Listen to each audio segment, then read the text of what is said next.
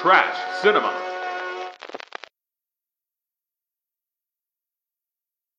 Hey everybody, welcome to Trash Cinema. This episode we'll be discussing two James Glickenhaus films.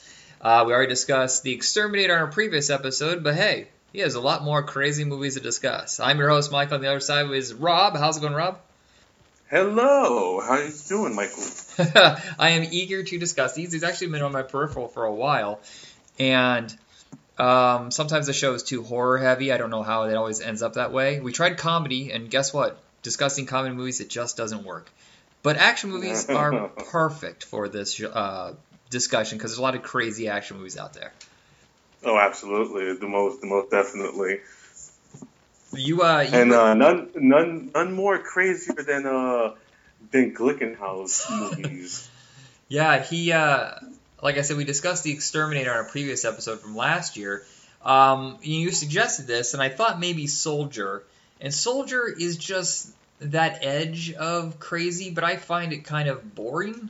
It doesn't have what I'm looking for in the Glickenhaus films. I've gotten that a lot when I've recommended it to people. I've recommended Soldier quite a few times, and I've got a few. It's a little boring responses to it, and I love The Soldier. Like, I think The Soldier is I actually wrote an article on it where I called it the greatest art house action movie ever made. Because it's such a weirdly visual movie. I don't even think there's barely any maybe 10 lines of dialogue in the first 15-20 minutes of the entire movie. Which is weird because Ken Wall, who was being pushed to be a lead at that time, is a dialogue heavy guy, especially if you've seen Wise Guy. Yeah, absolutely. And then it has Klaus Kinski, so there's a lot of elements there that seem like it would be perfect. And maybe I just need to revisit it, but I do know that I watched it about 15 years ago and just sat there going, man, in my head I had something better. I didn't realize where I'd seen footage of this before, and it was in Shakedown. Yeah. That's where I first discovered The Soldier was that scene in Shakedown. But I guess we'll get to that when it comes up eventually. But our first movie is The Protector, and this is when they were pushing Jackie Chan to be a lead in America, and they gave him a couple of shots. I still stand by. What is the first one actually called? I've heard The Big Brawl. It was released as The Big Brawl in other territories as Battle Creek Brawl. Okay. And for some reason or another, now it's just strictly Battle Creek Brawl. I've only seen it released on DVD under that title. But I saw it as The Big Brawl, so that's what I call it. Yeah, this is one of the few times I think Joe Bob Briggs, when he was doing Monster Vision, if I remember correctly, I feel like Friday nights was Monster Vision, and then Saturday nights he hosted a show of just action movies and adventure films that were kind of crazy. And that only lasted a few years, then they started making cutbacks and it was just Monster Vision. Did I imagine this? No, you absolutely did not. I remember vividly seeing. Do you remember Peacemaker with Robert Forster, the late great Robert Forster? Oh yeah, I just watched it a couple of weeks ago. Yeah, the first time I saw that was on Joe Bob Briggs' Monster Vision. Okay. So that's where I first caught The Big Brawl and The Protector, and I thought The Big Brawl was much crazier. And I think it was in preparation for Rumble the Bronx, which was just about to come out, and of course they own TNT, so they're trying to promote something from him. And thinking The Protector, he's a guy who sits in a small room showing movies all night long. It's an exciting film. Oh, yeah. No, absolutely. The critics agree, it's riveting. Actually, you know what? Knowing Jackie Chan, he probably could make a movie out of that using the film reel as tying people up and kicking them around. Totally. I can actually picture that movie, Jackie Chan in The Projector. The Protector, though, I remember thinking it had a lot of potential, but something was missing. And I didn't know for years that there's two different versions of this movie, and I just watched his edit, which seems to be the only version really available now is his version, which is infinitely better. Jackie's version? Yeah. I actually disagree with that. I actually prefer Glickenhaus' version of The Protector to Jackie's version. With Jackie's version, it's I almost call it the Justice League of Jackie Chan movies because it's like a tale of two movies. Because it's like, Glickenhaus has a particular style, like way of doing things, and it does not mesh well with Jackie's style of doing things. So it's just like really it's like just watching the movies like watching the ping pong scene from Forrest Gump on Fast Forward. You're just watching these two, like the two differing styles go back and forth, boom, boom, boom, boom, boom, boom, boom, and it's just like, I prefer Glickenhaus unneutered, saying unfiltered. Yeah, if people don't know who he is, he's kind of in the vein of like a Larry Cohen, where he's a very independent New York director. He always has kind of I don't know, like a grimy feel to some of his stuff. It feels authentic. Oh, though. yeah. That's what I'll say. It feels authentic. Yeah.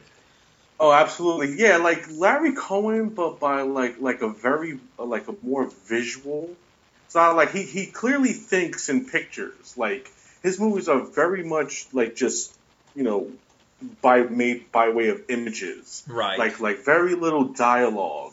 Like the Exterminator is the perfect example of that. You have whole scenes where just go I think 10 minutes, when he's making like the mercury tipped bullets in the Exterminator, and it's just like 10 minutes go on without any words being said at all.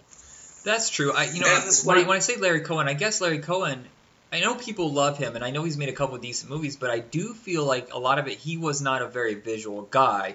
And, right. What was the other? I'm thinking of some other New York directors at the time. Like, you got William Lustig, you have Frank Henenlotter. These guys aren't really visual. They're just like these interesting ideas, but they're very slapdash. Glickenhaus, you're right. He is more. God, this is so fucking nerd obscure. But did you read G.I. Joe comics at all?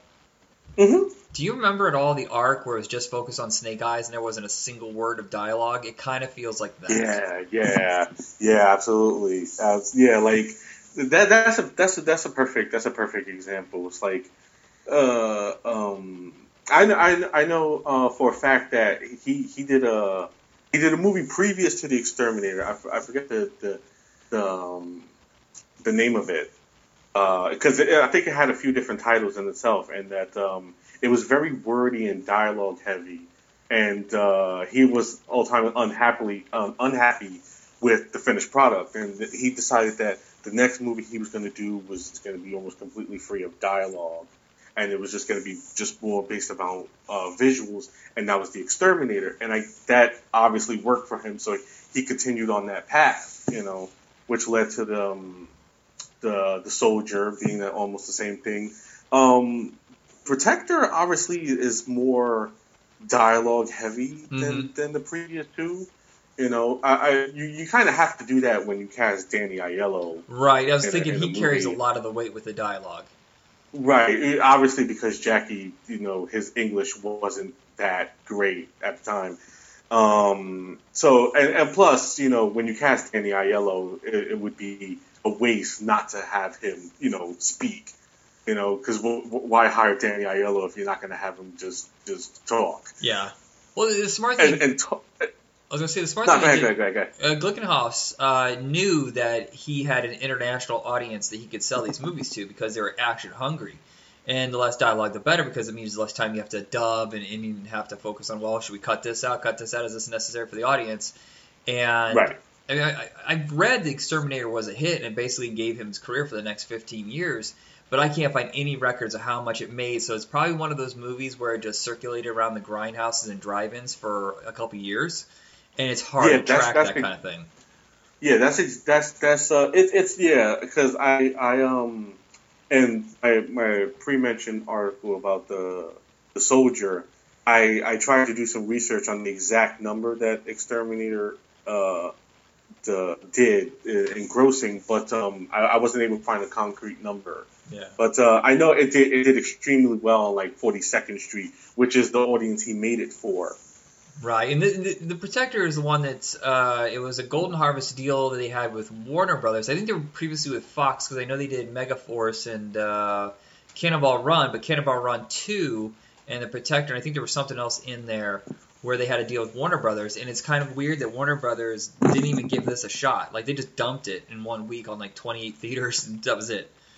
Right. And see, the thing with the Protector is it was almost like a movie destined to fail because Golden Harvest, I guess they saw like the success that Glickenhaus had with the Exterminator, and I know they watched a cut of the Soldier and they were happy with what they saw, like the footage they saw, and they were like, oh, this guy would be great, to pair him with Jackie, what I'm saying, because he does stunts and action, and that would make a great pairing, and it's like, yeah, no. Well, they both have different ways of filming action sequences, and I think that's where it comes in because Jackie has a very particular way of doing his stuff and has his unique voice, and the two are not similar at all. And, I would say Glickenhaus is more of like a blunt hammer when it comes to his action sequences.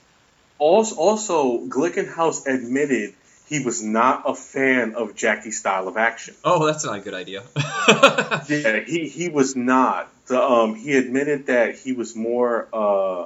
He grew up in the Grindhouse era, so his guy was like Bruce Lee and Sonny Chiba. Like he grew up on those guys, like with more straight to the point fighting style. And Jackie's like crazy, complex, wacky style of action. He just didn't see any kind of this wasn't his thing.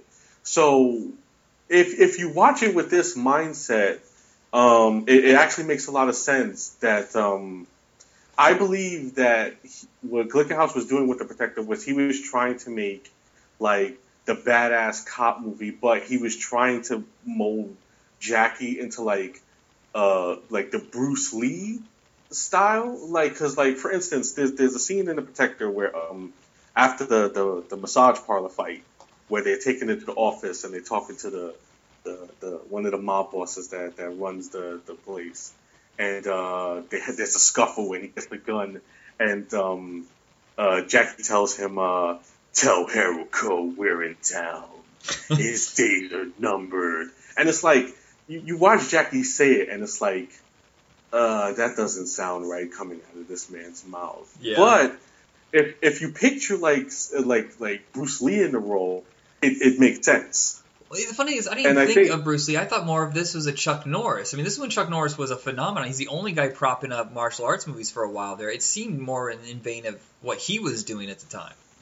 Right, and even at that time, Chuck wasn't really doing martial arts. So, like the martial arts genre by that time, by 1985, was like kind of like on a down slope because it's on a down slope when the biggest star in martial arts at that time was Michael Dudikoff. Or Ralph Macchio, if you want to count that. Right, exactly. Like these are the biggest stars in the martial arts genre right here. You know what I'm saying? Yeah. And it's you see it on the down end. It's weird. I thought the exact opposite because I thought because of Karate Kid, all of a sudden everybody got excited about martial arts movies again because that's when you got The Last Dragon, you got Gymkata, American Ninja, in this movie. And it's like people were testing, like the smaller companies were testing the waters to see if there was more of an audience there. And it wouldn't kick in until, 88 or 89 with Van Damme and Seagal. Right. No, but I think with martial arts genre, what happened was it was considered more of like a subgenre, like nobody really took seriously. Yeah, that's true. So that's why you could get like Michael Dudikoff playing in American Ninja because it's like, who cares? Like the more serious martial arts ones was seasonal, but they would do movies like No Retreat, No Surrender, King of the Kickboxers. They come over, NCU would come over and he'd make those kind of movies and stuff. And, right. It's basically those. I guess what you're talking about, what was popular at the time was still the imported movies that had to be dubbed, right. And those are usually thrown into the grindhouses. Yeah. Like the martial arts genre didn't really get a kick in the pants until Bloodsport, where then it became it was all over. So I think that was for The Protector to come out when it did, with a serious martial artist trying to play the serious badass was kind of the worst time you could have released it. Yeah. Also, Outlaw Vern had a good point. I believe he in his review he was like the movie wasn't ridiculous enough. You had these crazy stunts, but like it was released in a time when you had like American Ninja, but also Invasion USA and Rambo First Blood Part 2, where these movies are over the top, cartoonish, ridiculous, and the Protector is just like, badass cop takes on drug dealers. Yeah, It's like, I guess we were coming out of the era because cop movies kind of died off in the early '80s, and that's when like, oh, we're in Rambo, Schwarzenegger, we have to have these guys who are one man army kind of thing. Right, like the was it the oiled up shredded Roy Monster, the one man army type movies. Yeah, and those were the no big special thing. effects, and it didn't have the comedy that buddy comedies were just starting to happen because of 48 Hours, and like I think we're just around the corner from Running Scared and Stakeout, Lethal Weapon, and it doesn't have that buddy camaraderie that everybody was looking for. So it is weird own little beast, and you're right. There's probably no way that this was ever going to be a hit. Right, but with that being said, like I love the movie, like I really do. Like for instance, like it's such a change of pace, like when you look at Jackie's movies, and Jackie does the silly comedy. So like this was kind of like I definitely the first time I saw it was after the success of Rumble in the Bronx. And, like where everybody started releasing his movies, re-releasing stuff, like, after Rumble in the Bronx, then you had like all his stuff being re-released on video cassette. Right, then you remember like Super Cop? Super Cop. Yeah, that was Super Cop, in theaters, like, but it was, I remember watching being disappointed because it was more straightforward gun-oriented action, which I wasn't expecting, right. But I didn't realize he had a whole line of movies, the police story films, that were more like The Protector than it was Rumble the Bronx. Right, and the irony of it all is that he made Police Story as like an answer to The Protector and his disappointment in it, and that because that was basically his one last shot, because the big brawl, Battle Creek Brawl, failed. I guess the 2 Cannonball Run movies were successful, but not due to him. Right. And like The Protector was like his final shot in breaking into the American market. When it failed, he was like, "Ah, the hell with this! I'm going back to Hong Kong." And then he made The Protector, which became this whole like classic action thing which people are still ripping off to this day. What's funny is I didn't know who he was when I saw his video game for the Nintendo on the shelf. I was like, who the hell's Jackie Chan? Why has he got a game called Spartan X? Who is this guy? Yeah. I didn't even know about that until like a couple years ago. I'm like, Jackie Chan had a game? Like, holy shit. Like, because it's like when Rumble in the Bronx came out, it was, you think he's the new guy. Like, oh, who's this new guy? And then my father was like, oh, I've known about this guy for years, And then, like, you start seeing, like, oh, shit, this guy's been out for, like, years and years and years, going all the way to far back, to the 70s. And then you realize he went so far back to when he get kicked in the face by Bruce Lee and then in the Dragon. I remember going into the theater and there was a sign on the ticket window where it said, Rumble the Bronx is dubbed, just be forewarned that it's not originally recorded in English. And a couple of my friends like going, oh, I don't know about dubbing, man. It's usually terrible. And I was like, let's just go see it anyway. And we walked out so happy. But then we're like, where do you find Jackie Chan movies? I don't know where the hell do you find them because nobody had anything. You didn't even have those cheap box ones. You remember like they had the public domain ones where you get like 6 Jackie Chan movies for like $8. Yeah. You couldn't even find that. So we were hungry for Jackie Chan movies. Yeah, I think I remember it was Jackie Mania after Rumble in the Bronx came out. And the funny thing is that you had these like because people like, oh, it's his first American hit, but like it was his first film to be a hit released in America, like actual American, but it wasn't like an actual American production. Like his first one, I think, was Rush Hour. Yeah, that's the first one that was made by an American company because his previous ones were all Golden Harvest, right? Yes, yeah, because he had a contract with them. Yeah, it's so funny the road that he's come from. Right, but and the funny thing is that if you bring up The Protector, he's still bitter about it. Oh. Like he's still insanely bitter. Like you mentioned The Protector, he just gets real like agitated. He's like, I'm bigger than Protector. I should not be New York cop. I should, it's all wrong. And the funny thing is, you contrast it with James Glickenhaus, and he could not care less. Yeah, well, I mean, Glickenhaus has always been an outsider. The guy knew what the markets were to look for. He made very tightly budgeted action films that he knew would make a profit, except oddly enough in the Protector. The Protector made a fuck ton of money over in Hong Kong. No one thinks about that. It made $13 million in Hong Kong. I don't know how that breaks down, if that was converted into American dollars or yen. But he explored the direct-to-video market. I mean, for years, he was the guy giving us movies like Back in Action and Red Scorpion and stuff like that. And he knew where the markets were, and he was just a guy who just tried to make very tightly budgeted, entertaining action films. And yes, the critics usually don't like them, and sometimes they're ridiculous, like McBain. Shoot through a window in the middle of the sky. Sure. Yeah, the laws of physics are McBain's bitch. Yeah, I've never seen Slaughter of the Innocents or Time Master, but I haven't heard good things.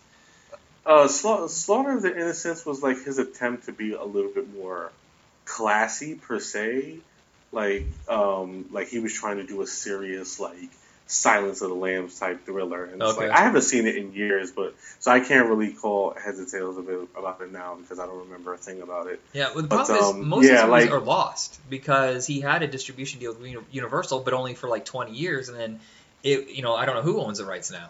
Synapse, I think, maybe. Because I know they have Red Scorpion and they have Frankenhooker. Right,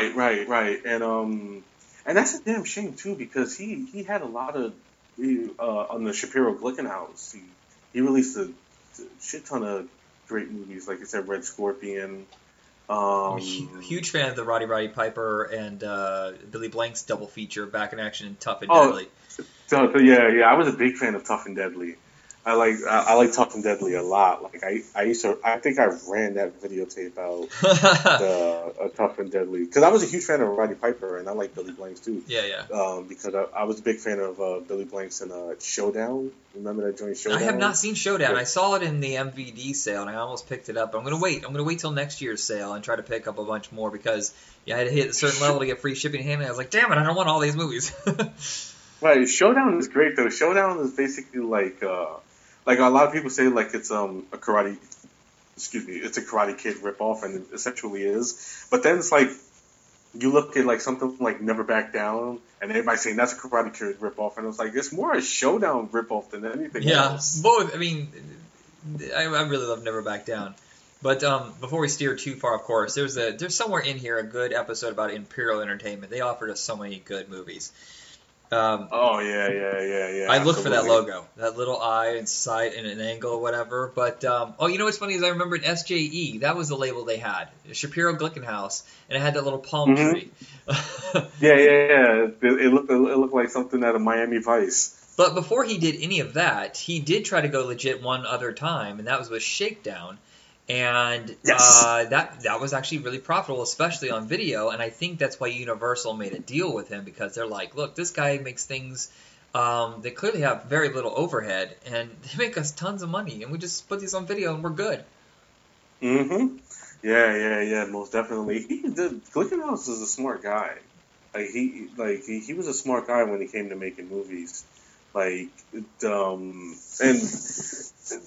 to try to point out how smart he is, Shakedown is a movie that absolutely 100% should not work, because it is so many things. It is almost the definition of everything but the kitchen sink. Yeah, it is because plot. Yeah, it is. It's like a courtroom drama. It's a romantic drama. It's a police procedural film. And it's an over-the-top action movie all in one. Yeah, well, and you also have a buddy cop element. Oh, yeah, absolutely. The buddy cop, all those, just genres and shit thrown together, and it works 100% despite itself, Yeah. How is it that nobody has ever used Peter Weller correctly outside of RoboCop? I mean, he's done a couple decent movies. I like Leviathan a lot, but how is this dude not held up higher in better profile films? Right. what's crazy is that like you mentioned before, like what you just mentioned, the pinnacle of his success would be RoboCop, even though he's had great movies outside of it, like you said, Leviathan, Buckaroo Banzai. I of swear Unknown. by Firstborn. I swear by it. It's a great movie that turns into a I hell of love an action Firstborn. sequence. I was so glad when you mentioned that. Like I saw you mention it online about Firstborn. I'm like, I'm not the only person who's seen this movie. Someone else has seen it. Like Firstborn is great, and he's great in it.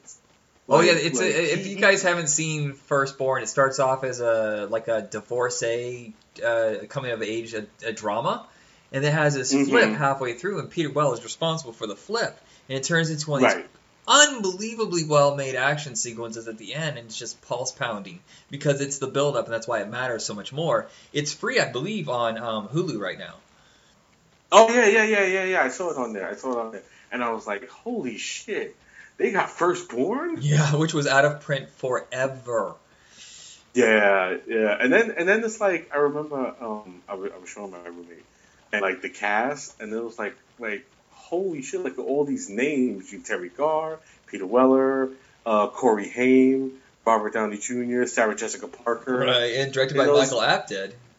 Absolutely, like it's like that was like a prestigious production. Yeah, and then it's just like nobody knows about it but us two. Yeah, it's so good. But then of course he had Buckaroo Banzai the same year, but then he kind of just both those movies tanked, so he kind of floated around. Did RoboCop, and I think I feel like Shakedown he was already signed for, but by the time RoboCop came out, because unless it was a really fast production. But after a lot of independent companies started signing him, Abel Ferrell got off the Cat Chaser, he did RoboCop 2. He did 50-50. If you've seen that with Robert Hayes, that's a fun little action movie. I love 50-50. I love 50-50. But this, I think, the first time where he really tried a buddy thriller kind of thing going. And he is an attorney who is representing a crack dealer who is set up for murdering a cop.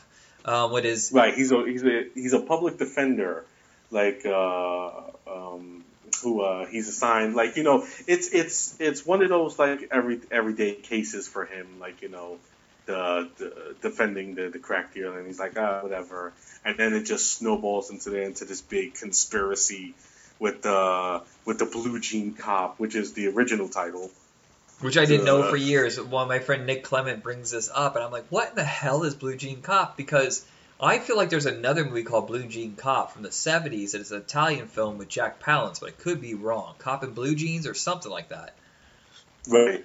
That was actually his original title, and I think it's known around the world as Blue Jean Cop, except in America where it's known as Shakedown.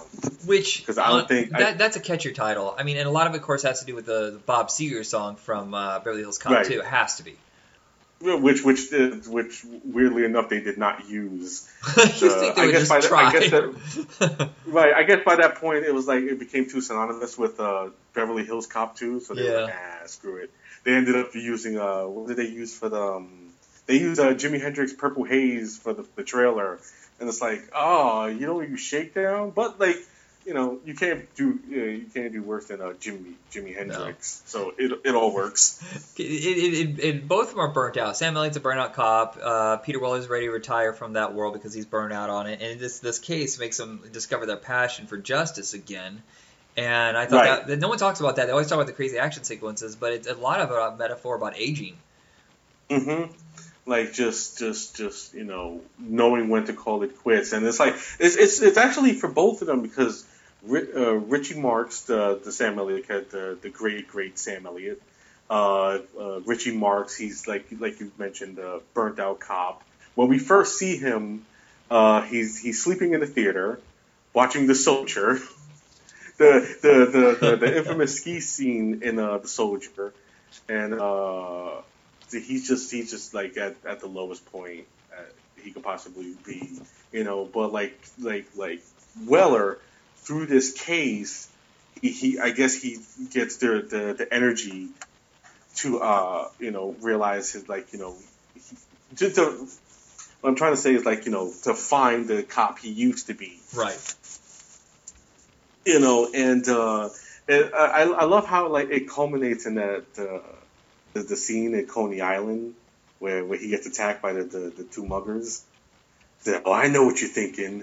You're young and you're fast, and I'm old and slow. And it's just like it's a perfect analogy for like where his character is going at that point. Yeah. Which ends perfectly with the fight on the cyclone, and it's like how the hell. How did they do that, by the way? That is real, isn't it? That's a real roller coaster crashing. There's no way that's miniatures. No. They did that for real, and that's what I was about to say. It's like that's the beauty about Shakedown is like the action sequences is like how the hell did they get permission to do some of the shit that they're doing? Right. Like the scene that leads into the chase where like he's climbing down the pole of one of the theaters on 42nd Street and it falls and and this is dead in the middle of 42nd Street. This is not like a block they made up to kind of look like 42nd Street. This is 42nd Street, and they have him like falling down on the pole in the middle of it all, and it's like how the hell? It's like you could never have that done. Oh no, the costs in New York are so high now you can't even film there. But that was the thing. Remember in the 70s and 80s, and no one wanted to film there, so it was super cheap, and that's why all these grindhouse movies just exploded for a couple decades. And then all of a sudden, in the 90s, it's all I love New York, and it's all of a sudden rates went insane, so everybody started shooting in Toronto and Philly and other stuff, pretending to be New York. Mm-hmm. Right. The worst one was the Incredible Hulk with Edward Norton, and the final battle take place on 125th Street, and being a native New Yorker, it's like. Who are they kidding? Yeah, well, I mean, you mentioned Rumble in the Bronx earlier. Remember, they're supposed to be set in New York, and yet, what are those mountains from? Why am I looking at mountains? Right. It was great movie, but it's just hilarious to look at this, and it's like they really believe they tried to pass this off as the Bronx. Yeah, but Shakedown. The other sequence, I thought there was a lot of tension in this. The scene where he's coming out of the courthouse and the cops are there waiting for him, because there's a whole plot about dirty scene. Cops and corruption or whatever, and they're going around in circles, with their batons, smacking or whatever, looking at him, not saying a word, and they just disappear. That is a super scary scene. Oh, that scene is exceptionally done. Just the way it's like it's almost like De Palma is in the way like. In the camera movements, the style, and the staging of it all, it's just like I think that was probably I would say the peak Glickenhaus and shit as far as like filmmaking goes is that one scene right there. Like Shakedown in itself is probably like the best Glickenhaus has ever been as a filmmaker. Yeah. If you ask me, I wish they just as far as not just. If they give him just a little bit more to finish that plane sequence, because that is shaky. Yeah, I would rather not talk about the plane scene, but whatever. I'll get into it. It's the problem is that he didn't have to do that. Like it's almost like when I think about like how eventually in context for the listeners, Peter Weller is driving Sam Elliott to catch a plane where the bad guys are trying to get away. So he jumps on the landing gear and the plane takes off. And it's just this incredibly awful green screen shot of Sam Elliott like sitting on the landing gear shooting at the engines trying to bring the plane down. And number one, it's awful. It looks really bad. Number two, why is the landing gear still down? Right, that long? It's so insane. Like they're literally in midair flying through New York, and the landing gear is still down. And three, my ultimate point is he really didn't have to do that. Like I said, it's almost like what was it that Jeff Goldblum said in Jurassic Park? Like you were so preoccupied with whether or not you didn't stop to think whether or not you should. Yeah. And it's like that's how you got to look at it. It's like. You didn't have to do that. Just because you could doesn't mean you should have, because it looks awful. You could have literally just put a blue background with like some smoke and shit to simulate clouds and just did a close-up of him shooting, and it would have sufficed. You didn't have to just use this, because it completely takes you out of the sequence. Like, because it's for otherwise, like, just perfect movie, like, that it's just like, oh. It does seem like every single Glickenhaus movie has that one moment though where you're like, no, why didn't anybody stop you? Why didn't anybody stop you from doing this, please? Right. They're like, why would you do that? Why? But here's the thing though, think about this. I almost wonder if subconsciously it was done on purpose, because if you take these crazy sequences out of all of his movies, are they still talked about in the same way, or are they mostly forgotten? Absolutely. You're absolutely right about that one. Yeah, it's a shame that he doesn't direct anymore. I think his last movie was Time Master in '95, and I don't know what he's doing. I actually met him at a screening of The Exterminator. What? There's an Alamo Draft House about like 20 minutes away from me, and Son of a bitch! Where do you live? I'm moving there. No. I practically lived there, and they had a screening of The Exterminator, which he showed up to, and a bunch of us asked him questions after the screening, and somebody asked him, about whether or not he would come back, and he was like, only if he had a story to tell. He doesn't want to just come back just to make a movie. He wants to come back if there's a story. He has a few in his head, but he doesn't know yet, so it's the kind of like, we'll see. Yeah. Well, hopefully he saved his money. I mean, those movies had to have made it. I mean, especially the direct-to-video stuff. This is the kicker. I actually I asked him a question in the theater. I asked him about what he thought about the quality of action in today's day and age, and he was just like, it sucks.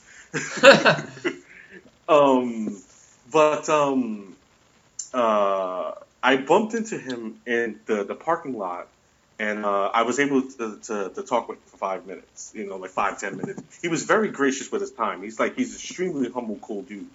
I took a picture with him. Like when you post this episode, I'll post it in the comments so everybody knows what the picture I'm talking about. Okay. After that night, I did my research. Like, yeah, what is he doing now? Because he seemed cool. You know what I'm saying? And he's a hedge fund manager. That's what when he quit doing movies. Like his father was like in hedge funds and like Wall Street and stuff. So he just went back into the family business or whatever. Okay. And the man is worth $200 million. Jesus Christ! He can make all the movies he wants. Hold on a second. Is he responsible for Toys R Us going down? Because then he's my mortal enemy. I know those hedge fund guys ruined Toys R Us. Right. Honestly, I don't even think he does that anymore. What he does is he builds sports cars. That's his passion. Cool. And he has a bunch of like sports car like businesses and stuff, like race cars, like just like top of the line stuff. Like one of his cars costs like $1 million, and that's what he does now with his time. Like, he's into the race car business, and it's like, I stood next to over $200 million, and I took a picture with him. Well, I mean, at least this way he didn't phone it in. A lot of great directors end up just doing TV shows, and it's nowhere nearly the same medium. You're telling other people's stories, and that's how they end their career, and it's kind of a bummer. At least he knew he got out when he wanted to get out, and people think, oh, you're not making movies anymore, you were a filmmaker, you're a failure. No, it's just a small chunk of your life sometimes. Right. He said, like, when we were talking about earlier about him in the direct-to-video business, he actually touched upon that at the screening, and he said that it just stopped being fun because he kind of got categorized as direct-to-video schlock action guy. Okay. And he was trying to do bigger budgeted stuff, but like he kept getting offers to do like schlocky low budget action and shit, and he was like, all his stuff got categorized like that, and it just it just stopped being fun for him, and he was like, you know what, I'm just gonna get out. He said, and like at that time it was the right time to get out of the business anyway. You know what I mean? Because those kind of things became dime a dozen. But it's nice to know that he quit not because he wasn't it didn't work. He quit because he wanted to, and it's not like there's a need for it. So if he comes back if he wants to, not because he has to. Okay, yeah, that's But good. I would love to see him come back and just like give us one big, orange fireball explosion heavy movie. Because I that's one of my favorite things. But I love the way the man shoots explosions. He really loves those slow motion explosions. Yeah, and he probably shoot it on film instead of digital without this chop, chop, chop, chop editing, which drives me nuts. Fucking Born Identity ruined action movies, even though it's a good movie. It ruined how action movies are filmed.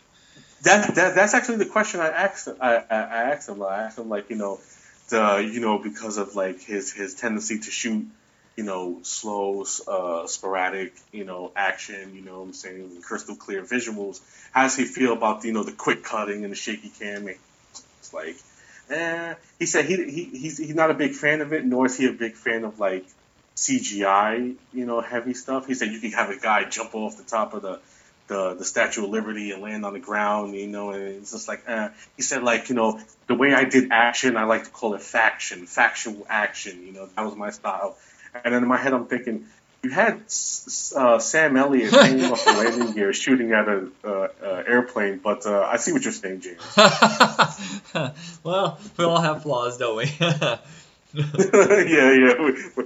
We all can't be perfect. All right, so that brings us to the end of this episode. Anything you want to plug before we go? Sure. Like, like I said last episode, my blog, the cinemadrunkie.wordpress.com. You can find my stuff at Ultimate Action Movie Club, Ultimate Action Movies UAMC, as well as actionflix.com. I'm also spearheading a top 50 action movies of the decade between 5 different websites, which would be involved with the Action Elite, Action Flix, Bulletproof Action, Film Combat Syndicate, and Ultimate Action Movie Club. We're all taking part in this top 50 action movies of the decade list. A lot of people contributing. Do you get to a lot vote? Of good writers and stuff. Huh? Do you get to vote, or is it all like you guys talk about it? We tried that and nobody really contributed. So like we just got a bunch of us together, put together like our list and stuff, okay. And then just like kind of melding them from there, like what we feel like. I mean, it's more like it's the contributors, but like I brought a little outside help. I got cult movie filmmaker, actor Len Kapuzinski in there. Shout out to Len. Chad Law, writer of I know. He's a regular on this. He's a regular on our podcast. Yeah. He's great. He's an awesome dude. Shout out to him. Like, I know he's a busy guy, but like he contributed to it as well. So shout out to him.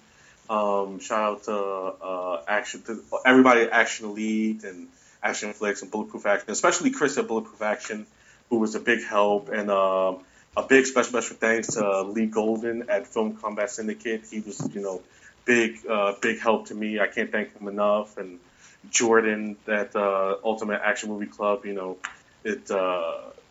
can't thank these guys enough and shit for helping me put this thing together. And contributing their time. So, but yeah, that's the big thing I have going on right now is that list. It should be out by January because I want to give like a chance for Ip Man 4, because Ip Man 4 is the last big action movie of the decade to be released. Uh-huh. So I want to give that a chance to get on the list. So the list will be coming out in January. Okay. I'm a huge fan of Sinners and Saints, and I hope it makes somebody's list. I love Sinners and Saints. I love Sinners and Saints. I think so we've been much. robbed of years of good Johnny Strong movies. The dude's only been in like 3 movies in the last decade. It's kind of a bummer. I was just having a conversation about that, and it's like, I think me and buddy Cameron Sullivan, he's a good guy, the great awesome dude. We were having a conversation about why Johnny Strong is not in more movies, because he's perfectly capable, like, great actor, great action star. Sinners and Saints proves just that, as well as his other film, William Kaufman, Daylight's End. Yes, amazing movie. Yeah, like, and it's like, damn, like, Why isn't he in more movies? Because he's perfect. I guess he makes knives, and they're really popular with a certain audience, and also he's a musician, so he doesn't really have to act that much. He picks and chooses what projects he wants to do, because action movies have changed now. Budgets are getting tighter and tighter, and shooting days are lower and lower, and it's hard to get quality out of that. When you find out an action movie shot for 13 days, you're like, what the fuck?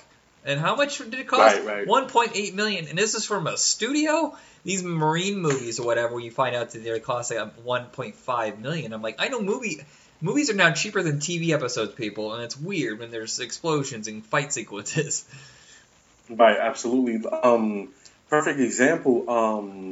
Len Kabasinski, his last movie, Challenge of Five Gauntlets, which is an amazing movie. I recently wrote a review about that, where I call it the Citizen Kane of low budget independent martial arts movies, because it really is. And he shot that over 21 days for less than $10,000. Whoa! And it's just right, and it's extraordinary what this man pulled off, like that amount of time with that amount of money. You know, if you watch the movie, I implore you to watch the movie. The movie's great. And just to think that he only had that little bit amount, you know what I'm saying, that little bit amount of time and shit, is just extraordinary. Have you ever seen a movie called Wild Style? The graffiti movie from like '83? Yes. So that director and those kids, apparently after they got the movie done, they had extra money left over, and they shot a martial arts epic, which only ever played festivals. It's never been on video. I want to find this movie. You know what it's called? No, I have to look it up, but I just heard about it on a podcast about an hour ago, and they said, and I'll look it up, the director or whatever, and they said they shot it with I think they had like $23,000 left over from the budget, and they just spent like the next month shooting a crazy kung fu epic. Right. See, those are the guys you should give all the money to. The guys who have the least amount of money, and they just make gold with it. You know, those are the guys that should be getting the big budget movies. It's a damn shame, like, you know, how like, you know, these filmmakers and actors and stuff are floundering. Oh, God. Like, you know, the fact that Bruce Willis still gets $1 million a day to fucking phone it in makes me sick. Knowing that there's actors out there who are... And think about it. If he shoots for 3 days on these movies and you watch them, you're like, you shot this in Canada. You have like a mid-level guy like Cole Hauser or Frank Grillo or somebody like that, and you shot it in the woods. Mm-hmm. That probably cost you $1 million. So you're telling me that 3/4 of the budget went to 3 days on Bruce Willis, who doesn't give a shit. That's fucking annoying. Right, like that's the Grindstone Lionsgate premiere.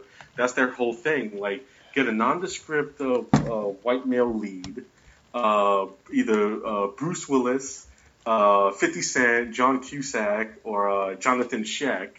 You get either Stephen C. Miller, who's a fine filmmaker, by the way, or Brian A. Miller.